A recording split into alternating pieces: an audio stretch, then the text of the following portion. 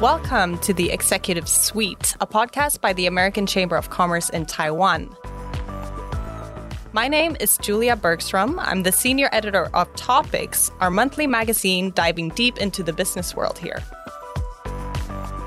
Each month, I sit down with a leading figure in the community to discuss management and gain insights that can help all of us in our careers. For our very first episode, I'm really excited to sit here with Sandra Oudkirk, Director of AIT, or the American Institute in Taiwan. Oudkirk is a seasoned diplomat whose career has taken her to Turkey, Ireland, Jamaica, China, and, of course, Taiwan. She has been at the helm of AIT during a particularly eventful time for Taiwan-US relations, on top of which she's the first woman to hold this post. Very welcome. Thank you for coming. Thank you very much. I'm delighted to be here. This is not the first time I see you. It's the first time I speak with you. But the first time I saw you was at an event in 2021 when you were on stage holding a speech, and one of our younger team members leaned into me and said, Sandra Oudkirk is such a rock star. Have you had any moments in your career that made you go, you know what, actually, I am kind of a rock star? So I have to say, and now that I know what event that was, I was definitely not a rock star because it was first thing in the morning, and I believe rock stars are usually asleep then. But I will say I haven't really had an experience in my career where I've thought, wow, I am a rock star. But I do have a story I'd like to tell you about how I realized sort of fairly early in my career how important it is to be an American diplomat. So I was assigned to Istanbul, Turkey, and someone from the United States was supposed to come and give a speech on the U.S. Strategic Petroleum Reserve. And he unfortunately had a medical incident at the airport and so could not give his speech. And I got called and told, Sandra, in 36 hours, you're giving this speech. So fortunately, he had a beautiful PowerPoint. I learned all about the Strategic Petroleum Reserve. I stood up there on a stage in front of this enormous energy conference and said things like, my government believes, my government does. And while that was going on, I realized I am the face of the U.S. government to hundreds of people here. And they tell you this starting at very beginning training, but I think it doesn't really sink in until you have to do something public like that. So I did not feel like a rock star. You'll note I did not demand that you give me M&Ms with all the green ones picked out or anything like that. But I did feel sort of I would say actually awesome import of my job at that moment. All right. Yeah, I'm happy you didn't ask for all green M&Ms because our time is limited. But I'm jokingly asking this because I do think a lot of people imagine the life of a diplomat to be quite glamorous. And as you said, it has a lot of impetus and importance. But what was it that drew you to apply for the State Department? Well, so I'm a graduate of Georgetown University's School of Foreign Service. And effectively, if you are a U.S. citizen who's a SFS grad, you take the Foreign Service exam. There's a massive amount of peer pressure. People kind of look at you if you're not planning on taking the test like, are you actually a Russian sleeper agent? Is perhaps your mother a mafia hitman? You know what I mean? Really, everyone does it. And, you know, I am forever thankful that my now husband, who was my then boyfriend, convinced me to take the test and, you know, stayed in a relationship with me when I passed and he didn't, because we are now both in the Foreign Service. We've been in the Foreign Service for me for 30 years, him for more than 25, married pretty much the whole time, and it's been great. That's fantastic. It's good to have a supportive partner with you as well who understands what you want to do. But then what made you want to study at Georgetown? Well, I was always interested in the sort of humanities, the English, history, government side of things. My mother is a retired biology teacher. To her great disappointment, none of her children went into the sciences. And I was looking at schools on the East Coast, and Georgetown had a really interesting program. It's not too far from where I grew up. It's far enough that you have to fly in an airplane, but not so far that you can't come home for Thanksgiving. So it was kind of the ideal match. Okay, perfect.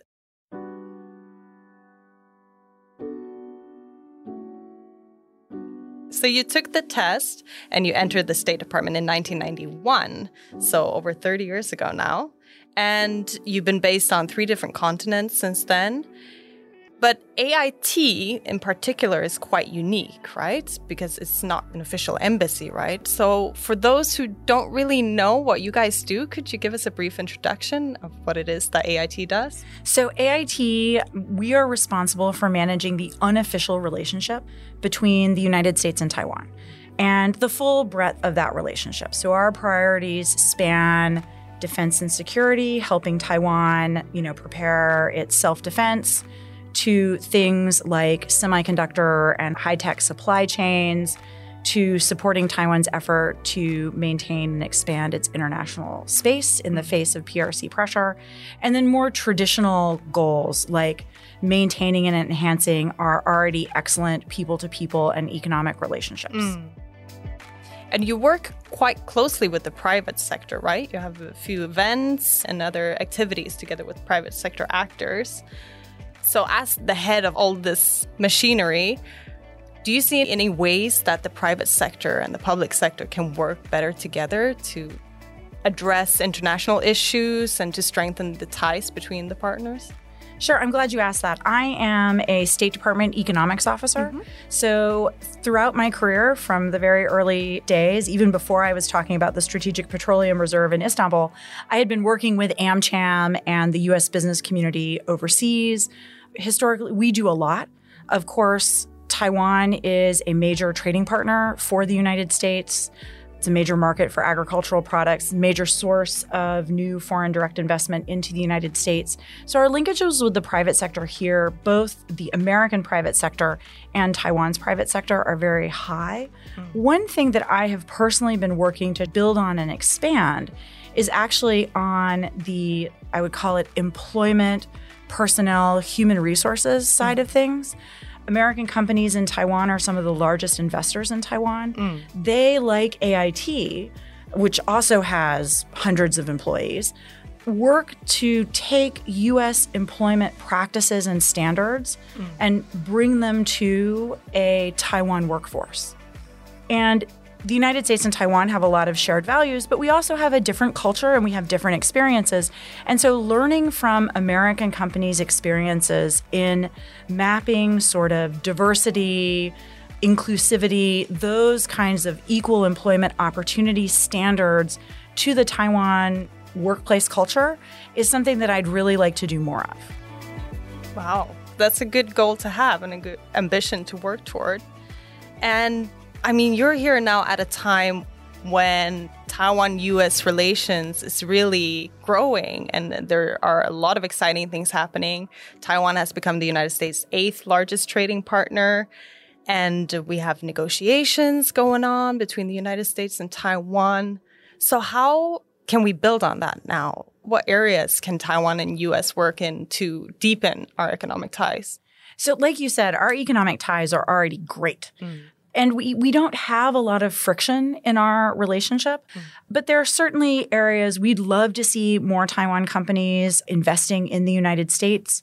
I think the announcements that came at the big Select USA Summit last summer, both the decision by Global Wafers to invest in a silicon wafer production facility in Texas and MediaTek's announcement about the R&D link-up with Purdue University are great examples of the kind of relationships that we'd like to foster.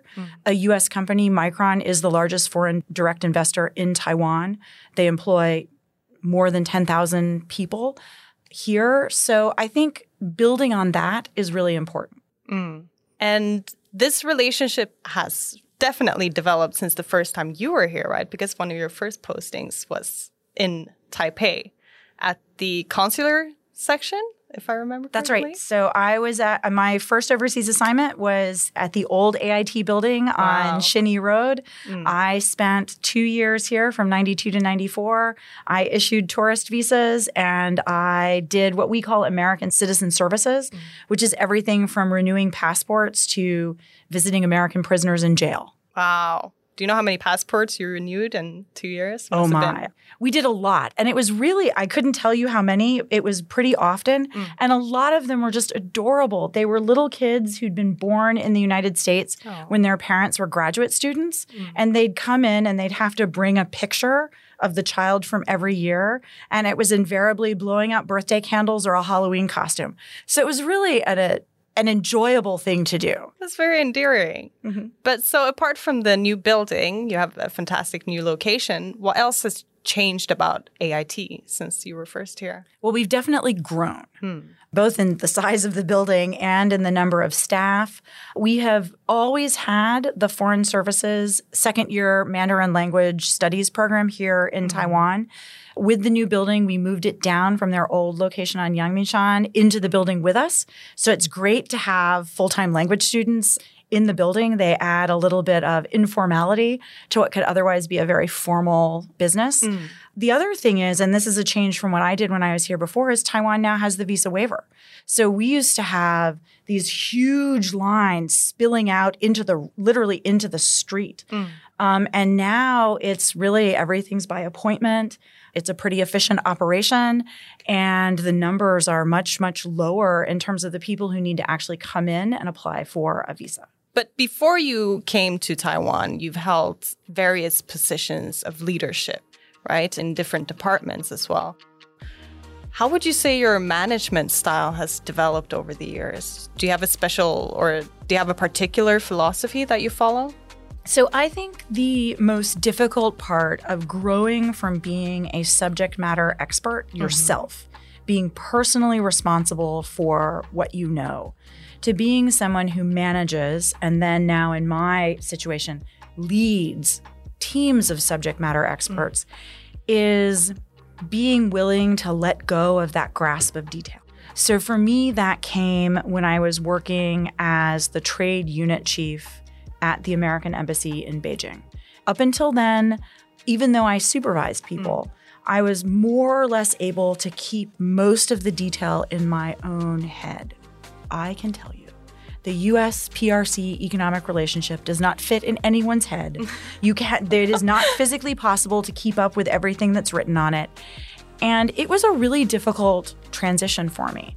It involves learning to delegate, learning the role of a manager to sort of smooth the way for your team rather than doing your team's work. I think it's a transition that is an important part of professional development because some people successfully make that transition and other people really struggle with it. And I will admit I was one of those. I found it very hard. So that's something you've kind of learned to let go of the details. That makes for a successful manager, but what would you say makes for a successful diplomat? What kind of characteristics do you need? So I have two sort of analogies that were given to me when I was a very, very junior diplomat. And the first was that a diplomat needs to be like a transistor radio. Okay. You need to be able to both transmit and receive. And if you only do one, you're not going to be successful. You have to both be able to say to your host, this is what Washington thinks, this is what Washington wants. But you also need to be able to honestly, clearly, and in a timely fashion, go back home to Washington and say, this is what the partner thinks, this is what they want, this is what they expect, this is the context here. And being that two-way conduit is an absolutely essential part of diplomacy. The other story is I had a very, very senior diplomat tell me when I was very early in my career that the key sort of personality trait for diplomacy was relentlessness. You had to be relentlessly polite, relentlessly persistent, kind of like a velvet-coated steamroller. All right. That's a good metaphor. I like it. And how about language? Because you're trilingual, right? You speak Turkish, Chinese, and English? Well, I really speak English. And if anyone asks me what language you speak fluently, the only one I speak fluently is English.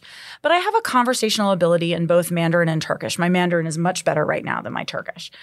Both of them were learned as adults. So I came into the Foreign Service with a really quite minimal amount of French, which is completely atrophied to nothing, and a fairly basic understanding of Mandarin. And I worked throughout my career to build and maintain that Mandarin and then to acquire Turkish. Oh, wow. And so you learned it on the job. Well, so like I said, we have the second year Mandarin language program housed at AIT. The State Department is one of the few foreign services in the world that actually trains diplomats in languages as opposed to bringing them in with the expectation that they're already bilingual or trilingual. So our system will give people 6 months, a year, 2 years, depending on the difficulty of the language and the sort of needs of the job that you're going to full-time study a language with the expectation that you come out of it with a certain level of proficiency. You have to take a test. All right. And do you use your Chinese now that you're stationed in Taiwan at all? So I do. I will admit the Mandarin that I use tends to be more conversational than full-on professional. And that has a lot to do both with my job and with my actual language abilities. And I'm always really impressed by people who have a super high level of proficiency in a language, any language. Yeah. Because I know myself how difficult that is to acquire and maintain. Yeah. How about when you travel around the island? Oh, I use my Mandarin on people all the time, whether they like it or not. And we've also noticed you're a keen cyclist. Is that how you get around? Is that your preferred method of seeing Taiwan? Well, I have been cycling a few times here. I will admit I seem to go on long cycle trips in the rain only, unlike the weather today, which is gorgeous. But no, actually my preferred mode of transportation is whatever is the most convenient. I walk a lot. I take the MRT. I love the high-speed rail. Yeah. I do cycle. The cycling paths by the river are amazing. Yeah, they really are. They're beautiful. So coming back to your position now and your job and your duties, I think a lot of people have a hard time imagining what exactly it is you do as the director of the American Institute in Taiwan. So could you take us briefly through what an average week looks like for you? I can't really do an average week because my weeks change greatly, but I think over time. So I've been here now a year and a half. And I would say over time, my work days are divided pretty much into thirds. So about a third of my time is spent fully outward facing and publicly outward facing. And that includes travel to Kaohsiung, Taichung, Tainan, doing what I'm doing right now, talking to you, making speeches at openings or at panel discussions, really very outward facing. Another third of my time is spent on internal AIT leadership and management. We have lots of meetings. We have committee meetings. We do work internally on personnel and emergency preparedness and budgets, and that's a really important part of my job. And then there's another third that's spent on what I would call policy formulation and implementation. Okay. Communicating back to Washington, communicating with our hosts and partner interlocutors here, that transistor radio thing. This is what we think, this is what they think, and doing that communication, managing that communication back and forth. And how do you manage that when there are so many complementary but also many competing interests, right? That you have to deal with different departments, different states, different actors. How do you manage all those competing interests? It's a lot of work, but we have a really good staff and a really good team. And we have people who work specifically on, say, the trade issue or the finance issue. We've spent a lot of time looking at local elections, all of the things that would be interesting back to Washington.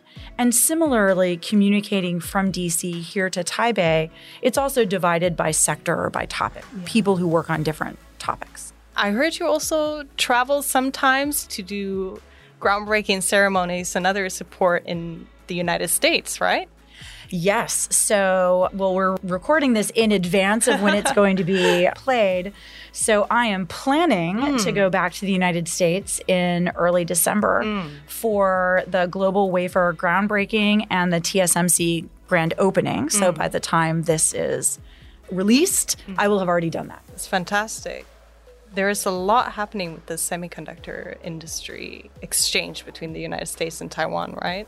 Is that the key sector, or are there more key sectors where we are especially good collaborators? So we're especially good collaborators in semiconductor and high tech. We are also especially good collaborators in food and agriculture. So you noted earlier that Taiwan is the United States' 8th largest trading partner. Taiwan is also our 6th largest market for agricultural goods. Wow. That's a high number. It is a really high number. Now, a lot of difficult tasks, right? Being the director, working with all these partners. What motivates you to go into your office and deliver on top every single day? Oh, I love my job. I cannot think of any job in the world that I would rather be doing than the one I have right now. And I love being an American diplomat. One of the things I love about it is every couple of years, you change the topic of what you're working on. Yeah. So you have your job. So I've had the same job being an American Foreign Service officer since 1991. But I have done different things over that time. And even though I said earlier I need to step away from the details, I love the details. And I love learning about different things. Yeah. So I have joked with many people that by the time I leave Taiwan, I will have the equivalent of a master's degree in semiconductors. Wow. Something that I knew very little about before I knew they existed, but that was about it. Now I have been inside fabs. I have looked at things being made. I have had lengthy discussions about photolithography, a process that I was not aware existed before I came here. Yeah. And so it's important to know that you learn these new things. In an earlier job, I worked on, oil and gas.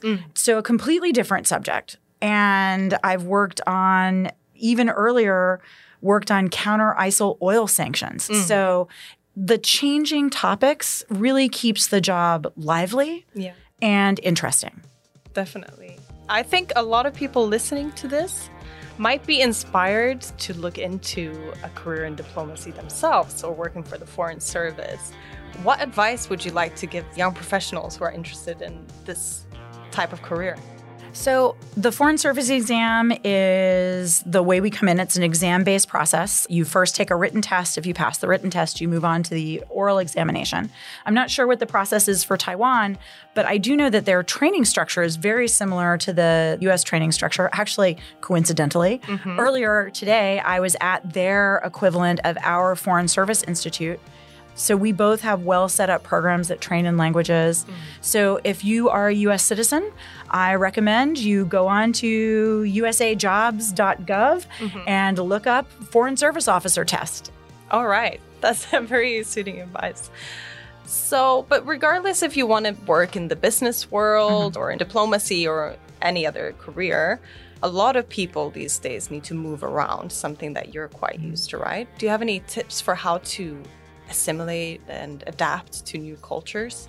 So I would say you need to be open and flexible, open to new experiences, flexible to do things that maybe you didn't expect that you were going to be doing. I jokingly tell people when I came here 30 years ago, I had taken 3 years of university Mandarin. I had taken 6 months of Mandarin at our Foreign Service Institute. I knew how to say things like thermonuclear weapon. Oh, wow. I did not know how to say many food words. And I woke up the first morning that I was here and I thought, well, if I'm going to eat, I have to talk. And at that point, this was pre-cell phone. So you couldn't just look it up on Google Translate. I had to go out there and go to sort of the convenience store, the grocery store, and shake the dairy products, trying to guess what was milk and what was yogurt. Sometimes I bought things that I didn't expect to buy, but it was all okay. It all worked out in the end. Right. All right. So just dare to try new things, I guess. Dare to try new things and actually dare to fail. Dare to not be the smartest person in the room. Dare to speak with bad grammar. Okay. Dare to try. Because if you don't try, you won't succeed. Definitely. That's why I'm happy you were willing to be our guinea pig for our first try in podcasting. I think it's a good reflection of the relationship that the American Chamber and the American Institute in Taiwan has. A lot of people actually confuse us and they think that AmCham is a part of AIT, but I'm very happy that we have this relationship where we can meet and talk and help each other out.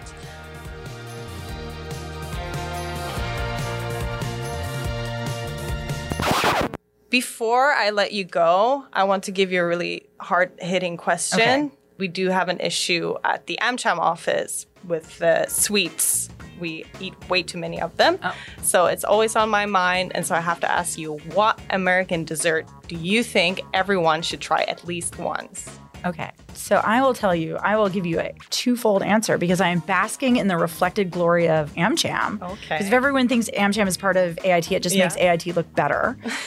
So first I will tell you, pumpkin pie, don't eat it. It's bad.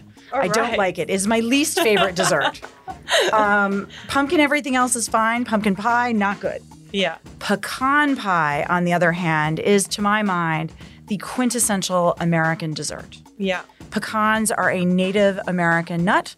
They grow in Central and South America as well, but they're a New World food. Yeah. Pecan pie evokes Thanksgiving and Christmas to me.